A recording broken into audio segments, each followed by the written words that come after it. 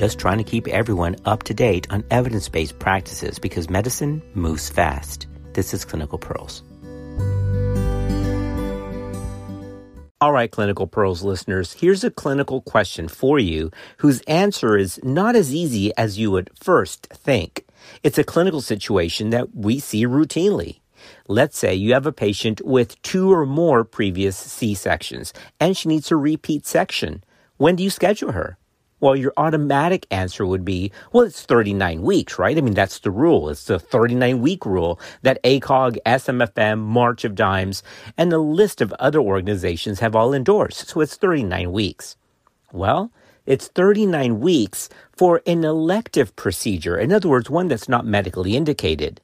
But some would argue, just like this new publication that just came out in January of 2022, that a repeat C-section is not an elective procedure. It's medically indicated because you're trying to beat the onset of labor before spontaneous labor starts with a multiply scarred uterus that increases the risk of complications.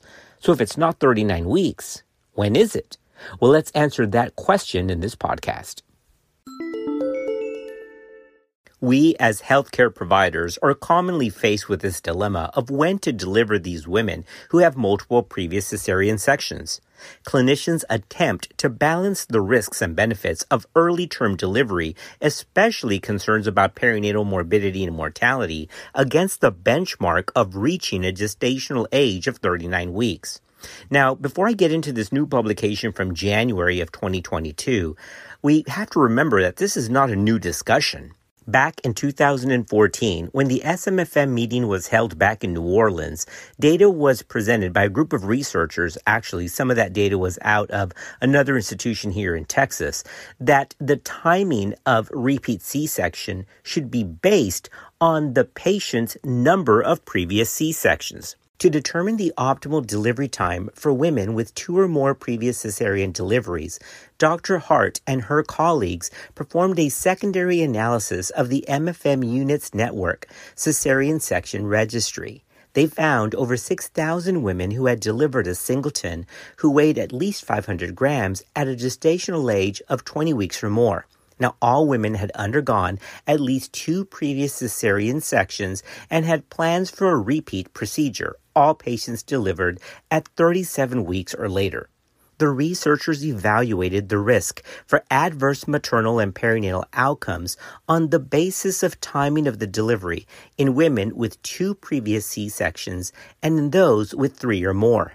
According to those researchers back in 2014, only about 60% of women with 2 previous cesarean deliveries were able to delay delivery until 39 weeks, and only about 50% of those with 3 or more cesareans, meaning they presented with active labor where the risk of uterine rupture was obviously already present. So these researchers stated that based on the complication rates trying to wait for 39 weeks, when to do the C-section, again, varied or should vary based on their maternal history of number of sections. The researchers concluded that the optimal time of delivery was 38 weeks for women with 2 previous cesarean deliveries and was actually 37 weeks for those with 3 or more previous cesareans. So as a summary, back from 2014, 1 previous C-section, in other words, the first repeat, they were okay with waiting for 39 weeks. 2 previous C-sections, those authors recommended 38 weeks. And then 3 previous C-sections, they recommended 37 weeks for the repeat section. Well, let's take a little pause here and just figure this out, okay? The 39-week rule, and just to be clear, I'm not against the 39-week rule when that's elective procedures. But even back in 2014, people started to say, look, man, this woman's going to come in. She's got 3 previous sections. She's going to come in laboring at like 5 in the morning. My team's not going to be ready. And you want me to wait to 39 weeks? So these flags were already there. Remember, we're talking back in 2014.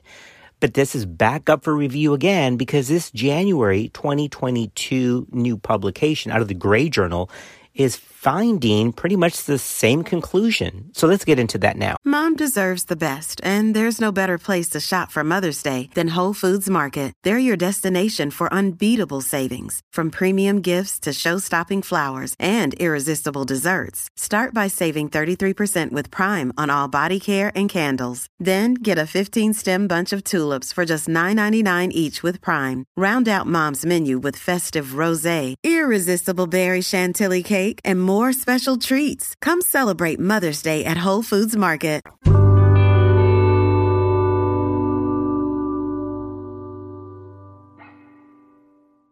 All right, everyone. So this study that we're summarizing comes out of the Gray Journal, again from January 2022. The lead author is Shanar, and the title is Timing of Cesarean Delivery in Women with 2 or More Previous Cesarean Births. Remember, this isn't a randomized trial. This is a retrospective population-based cohort study, but the data is pretty striking because it's the exact same thing that people have been talking about, again, since 2014. This retrospective population-based cohort study included women with at least 2 previous cesarean deliveries who delivered after 36 weeks and 6 days in Ontario, Canada. The study period was between April of 2012 up until March of 2019. Women with multifetal pregnancies or major fetal anomalies were excluded. For each completed gestational week, outcomes of women who had an elective repeat cesarean delivery at that week solely because of 2 previous cesarean deliveries were then compared with the outcomes of those who were managed expectantly and delivered at a later gestational age. The primary outcome was a composite of maternal outcomes, including mortality and severe morbidity. Secondary outcomes were adverse neonatal issues. These researchers found that maternal and neonatal risks were actually the same when delivery happened at 38 weeks compared with expectant management, but that maternal risks began to increase beyond 39 weeks and 6 days. So these authors concluded that delivery in women with 2 or more previous cesareans should be planned at the 38th week to 39 weeks and 6 days with no apparent benefit for either week. So that's an important point. Remember, this data shows that there's no benefit to wait in the 39th week to repeat a section. But unlike the paper from 2014, who recommended going all the way down to 37 weeks when the woman has 3 or more previous section, these authors actually found that doing the C-section in that 37th week did increase a little bit of the neonatal adverse events. Specifically, the 2 factors that drove this increase in neonatal composite adverse events were length of stay in the NICU and then respiratory morbidity. Well, now that we're getting towards the end of the podcast, here's the elephant in the room, right? The elephant in the room is the ACOG 39-week rule. And it's very similar to the statement from the Royal College of OBGYN for the UK, because they don't make any specific caveats for timing of repeat section based on the number of previous section. Remember, not everybody agrees that in women with 2 or more previous C-sections, that the C-section is, quote, an elective procedure. It can be elective after 1 C-section for the first repeat, in other words, for second C-section, because the choice is there between TOLAC or an elective repeat. I get that. That's an elective case. You can wait to 39 weeks. But in women with 2 previous C-sections or more, it really isn't elective. There, it's medically indicated because you really are trying to beat the process of spontaneous labor where the risk of rupture may actually be increased. Women with multiple prior low transverse C-sections do show a trend towards increased risk of rupture compared with a single prior cesarean section. If you go to UpToDate to get their opinion, well, they actually have the same opinion that we're stating here. They state, quote, while some have advocated planned repeat cesarean at 39 weeks for patients with 2 or more previous sections, as in patients with a single previous cesarean, planned repeat cesarean birth at 38 weeks is likely to be associated with a lower risk of uterine rupture and is, quote, the author's preference, end quote, of this UpToDate session. But it also goes on to say that there's no consensus on best practice in this scenario. So, what do you do? Well, I'll leave it up to you and your institution. But I've had this discussion with labor and delivery on a personal note. I've called labor and delivery and said, hey, we need to schedule this patient at 38 weeks. She's got 3 previous sections.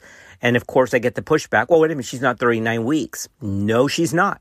Because this is not an elective procedure anymore. Now this is medically indicated because she is a rupture waiting to happen if labor beats us to it.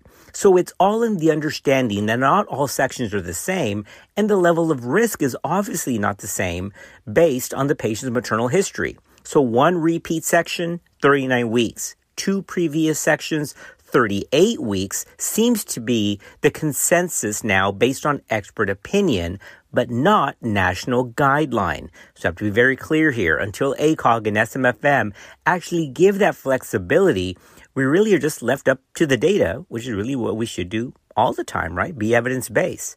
So once again, the 39-week rule is for elective deliveries, not medically indicated. But the argument is that in women with 2 or more previous C-sections, that's no longer elective. That's medically indicated.